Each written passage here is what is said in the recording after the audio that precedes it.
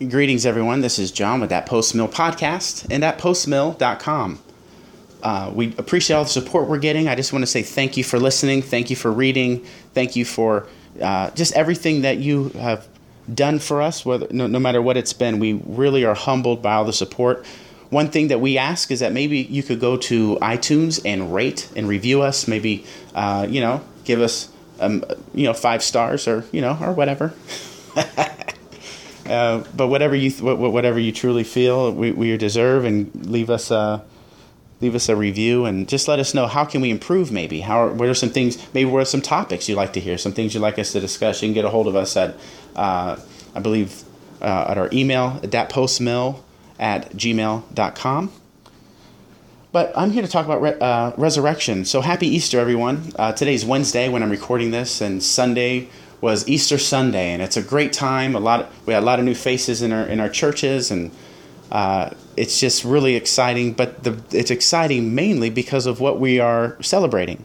We're celebrating the resurrection of Jesus. The resurrection of Jesus is, according to the Apostle Paul in Corinthians 15, the foundation of our faith. Without the resurrection, if Christ has not resurrected, Paul says that we are to be pitied, that we are still in our sin. Which is not good. So the resurrection of Christ is talked about in a lot of different aspects, a lot of different ways. Resurrection is a huge thing we live in a world, a secular humanist world that really is very contradictory in terms of denying anything outside of a material realm, even though they hold to the immaterial all the time and can't account for it. That's another discussion. We will be doing a presuppositional apologetics episode here soon. So be on the lookout for that. But anyway, we're going to talk about resurrection, the resurrection of Christ, and I'm going to talk about the first day of a new week. That's what resurrection has done. Resurrection has begun a new week. And what do I mean by that? Well, if we look in John's gospel, go ahead and turn to John chapter 20. We are going to do a Bible study. John chapter 20. And John chapter 20 is one of my favorite phrases. Now, on the first day of the week, notice that beginning of verse 1 there. Now, I want to pause and just do a little brief overview and context of what John does in his gospel. John begins, John 1:1, with a very familiar phrase, another phrase that I very much enjoy, and that is, in the beginning. In the beginning was the Word was with God, and the Word was God.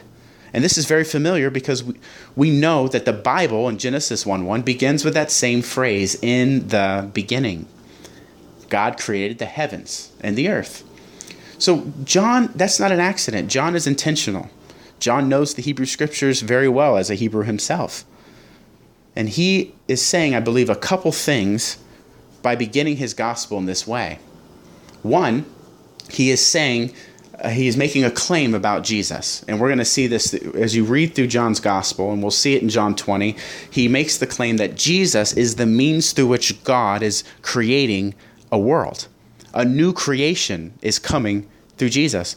Indeed, John demonstrates in his gospel what Paul says explicitly in Romans 5, that Jesus is a second Adam.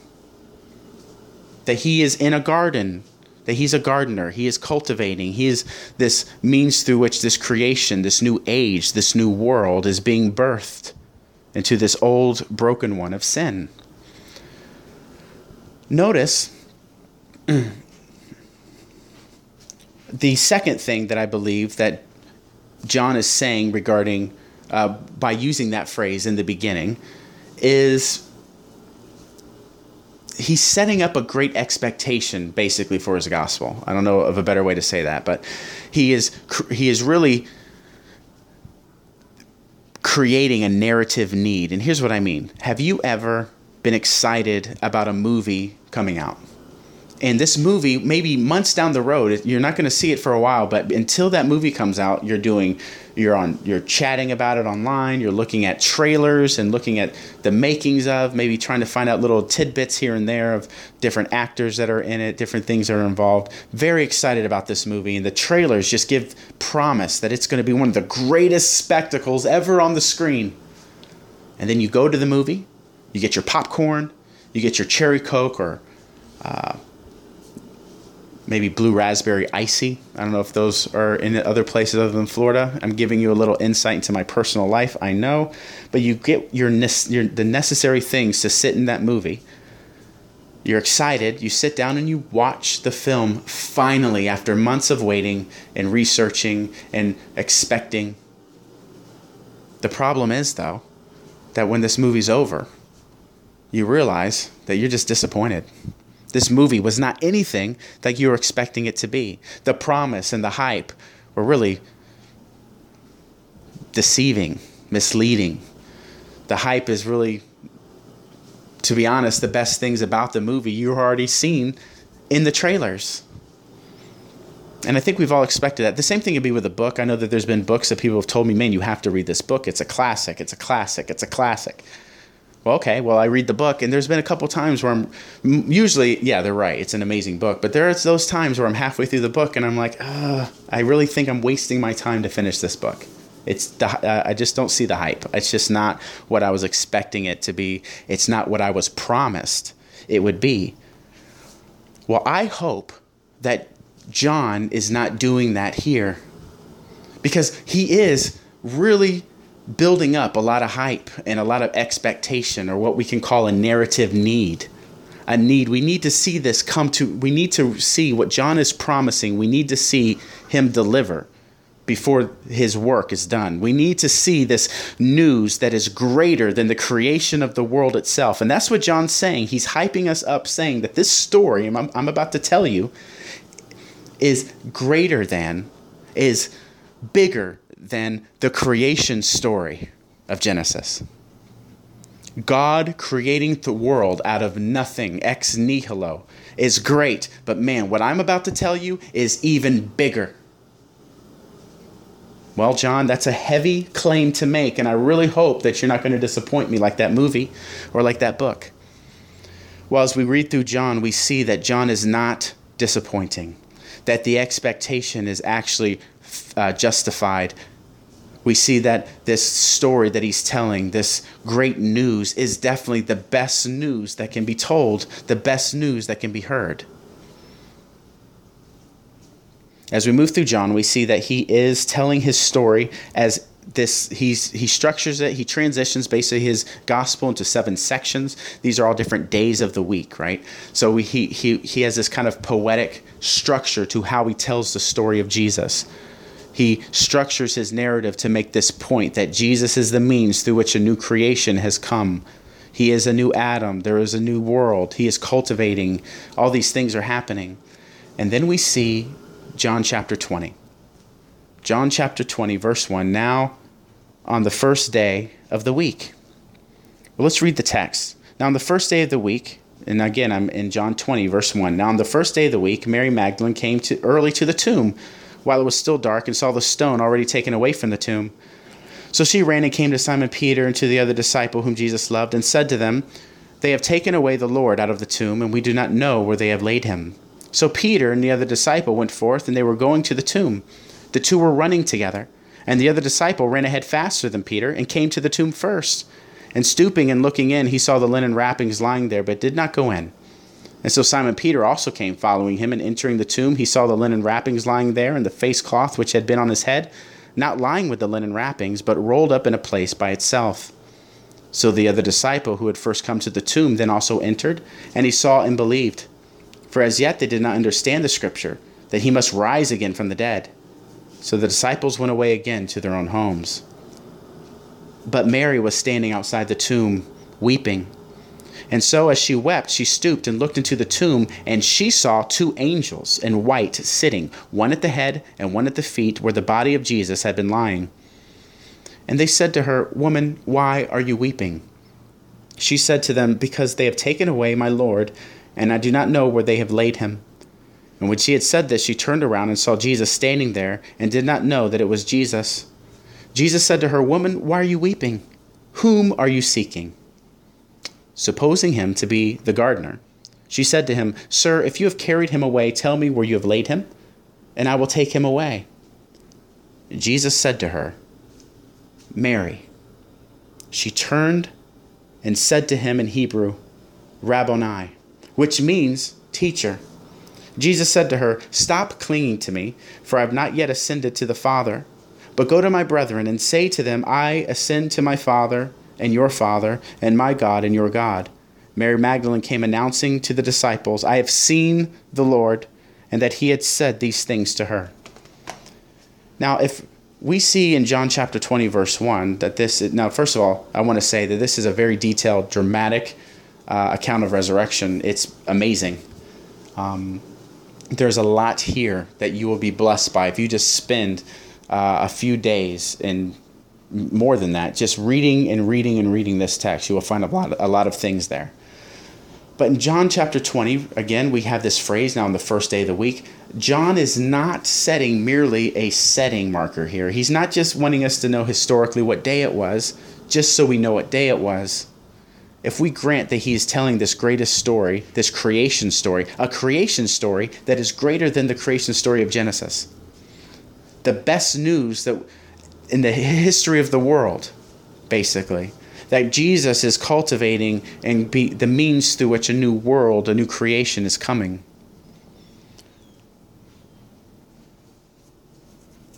John 19. If John chapter 20 begins that this is the first day of a new week, what day is the day before that? Well, it's the Sabbath. So in John chapter 19, we have the Sabbath, and what is Jesus doing on the Sabbath? And just to cut to the chase, Jesus is dead on the Sabbath. His body is in the tomb on the Sabbath. What about the first week back in Genesis? What happens? Why is the Sabbath so special? Why is the Sabbath holy? Why is there a command in the Ten Commandments, in the Decalogue, the law of Moses, to honor the Sabbath and keep it holy? Because on the seventh day, after creating this world, after creating man in his image and breathing his ruach, his breath, his spirit into them and giving them life and giving them covenant, we see that on the Sabbath day, God rests. The Sabbath day, God rests. And then we have John 19, where the body of Jesus is laying in a tomb. We have Jesus at rest on the Sabbath. I think that's very powerful, and I think it's very important, because now we come to John chapter 20, now on the first day of the week, resurrection. On the first day of the week, we have a completely new world. There's a completely new thing going on, and not new in terms of completely off the charts, but it's definitely new in terms of we've never seen it before. Yes, the prophets have prophesied about it. Yes, God promised through the Psalms. Yes, God's covenant demands and his justice demands resurrection, all these things. But man, what a brilliant display of power and justice in the resurrection of Christ. So on the Sabbath in John 19, we have the world as it is. A world that probably is very boastful and happy. A world that really believes that it's one. And Paul says this in Colossians, that the world thought that they humiliated and defeated Christ. But actually, in the act of their murdering him, of their humiliating him on the cross, he actually made a display and spectacle of them, defeating them. See, resurrection is victory. Resurrection is justice. See, in the old world where sin reigned, and Paul says this again, back to Romans 5, that sin reigned through death. And this reign through death means that sin was marring God's image. Who is God's image? What is God's image? Well, it's humanity. And so the death of humanity, the abuse of humanity, the injustice of humanity, all these things are nothing but continued abuse after abuse after abuse, insult after insult after insult. Against who? Against the one whose image we bear. And in order for God to be just, in order for God to be king, he must do what a king must do, and that is to restore order to his kingdom. He must bring justice to all who abuse and mar and vandalize his image. And that's a very powerful, I think, aspect of resurrection. Resurrection is true because it's the way through which justice has been restored to the world. It's the way through which death and sin have been held accountable and destroyed. And Paul says as much in Romans 1. In Romans 1, we see that because of his resurrection from the grave, his resurrection from death, he is now called the Son of God. Son of God in the Roman sense in a lot of ways, because he begins his Roman epistle critiquing the empire and saying there is only one Lord of the nations. There's only one Lord of all. There is only one Son of God, and it's not the Caesar with his face and Son of God on the coin in your pocket. It is Jesus of Nazareth. He is the Messiah, and if he is the true Jesus Messiah, then that means he is the Lord of all the nations. And speaking of his Lord of all the nations, Paul also in Romans says because he has defeated death, that means that he has defeated all powers and authorities. And all that is left and what is now remaining is a great commission to go forth and make disciples of the nations, or as Paul says in Romans 1, the obedience of the nations.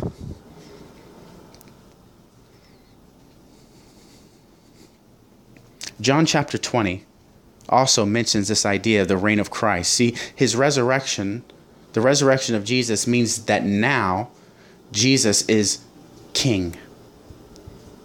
And here's a little bit of details of how that works out. Notice what he says to Mary here.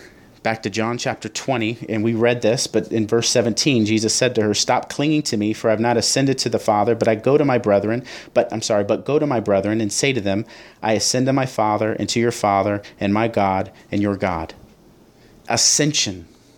See, the ascension of Jesus means he is ascending to heaven. He is ascending to the right hand of the Father. He is ascending for the purpose of coronation. He ascends to heaven to be crowned king. He leaves the earth after his victory, and this is Jewish to the core. Listen, there are things that a Jewish Messiah had to have checked off a list just for the sake of simplicity. There are things, there are characteristics, there are works, there are things about you that you had to do, that you had to fit in order to be the Messiah according to scripture and rabbinic tradition.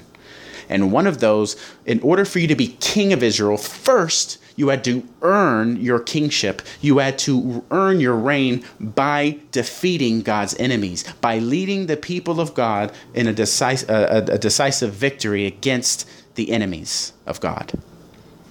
And Paul knows this, and he says this as much in Romans 1 and definitely in Colossians when he says that this is the victory of Christ. Having taken the sin, the requirements, and nailing them to the cross, he made a spectacle of them. They thought they humiliated him. They thought they defeated him. But really, his death on a cross was their defeat.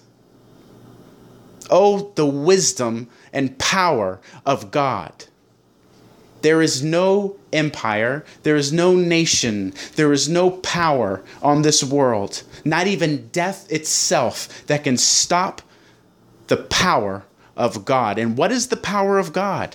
Well, Paul, it says in Romans 1 again, in Romans 1:16 and 17, that the gospel is the power of God at work in the world. That the gospel is the display, the revealing of God's righteousness, of his justice in the world. John chapter 20 says that. See, we're in a new week now. A new week, a new creation. Remember when John hyped us up about this story that was so great, greater than the Genesis story of creation? This news that was greater than even the sovereign Lord of all things out of nothing creating the world and the cosmos? Well, John has delivered. Indeed, the hype was true and real.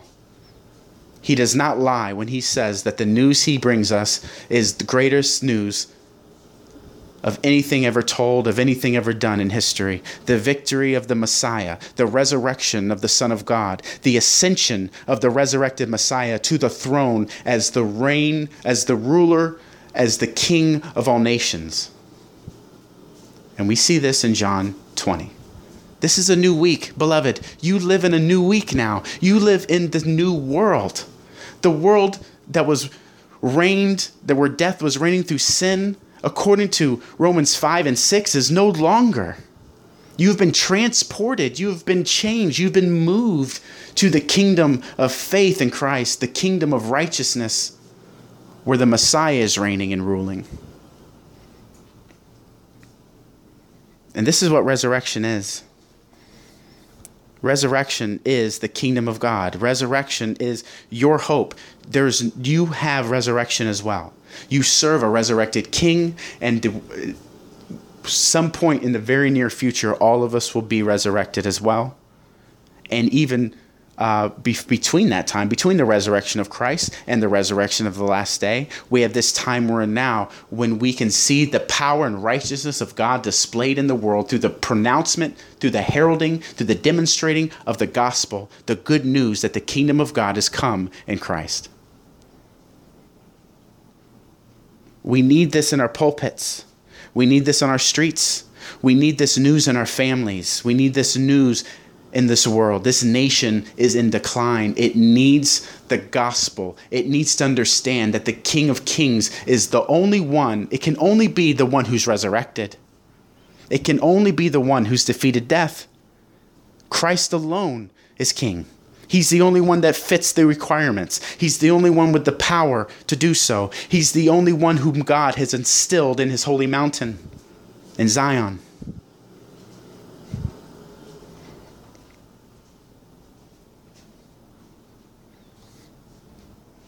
We are living in a new week, a new world, because of the resurrection of Christ. Happy Easter, everyone. I hope that you're encouraged as you continue throughout your day living. And one more thing, whatever you're going through now, whether it's all of us are experiencing this great tyranny in America and this great thing, but man, also know that God cares for you. This is why Peter says we can cast our cares on him. So broken relationships, maybe problems with a marriage or a rebellious child. Maybe there's financial struggle and stress like so many of us here in America. Our health is not good. We've been given bad news by doctors, or we're just not feeling up to par. We're depressed, we're insecure, we're fearful. All of these things, go to your King. Call out to him. Pray to be filled with his Spirit. Learn his word. Go to your church, to your elders, to your deacons, to your leaders and teachers, and tell them, listen, I am dealing with this and that. Be prayed for. Have hands laid upon you. Just obey the scriptures. I'm not saying that everything will be better. Well, I am saying that ultimately. But what I mean is, the gospel is not a magic book. It's not a magic wand. But understand God's purpose for your trials and your struggles. Understand that Christ himself was crucified and died and bloody on a cross. For what? For glory, for resurrection, for a new world. Find hope in the resurrected Messiah. Also, if there's anything that we can do, if we can pray for you at that post mill, we definitely are down to pray for you. And we also encourage you to please be involved in a local church. There is a lot of power and strength and hope, and there's just a whole life waiting for you with the community of God. This is John with thatpostmill.com and That Post Mill Podcast. Grace and peace to you.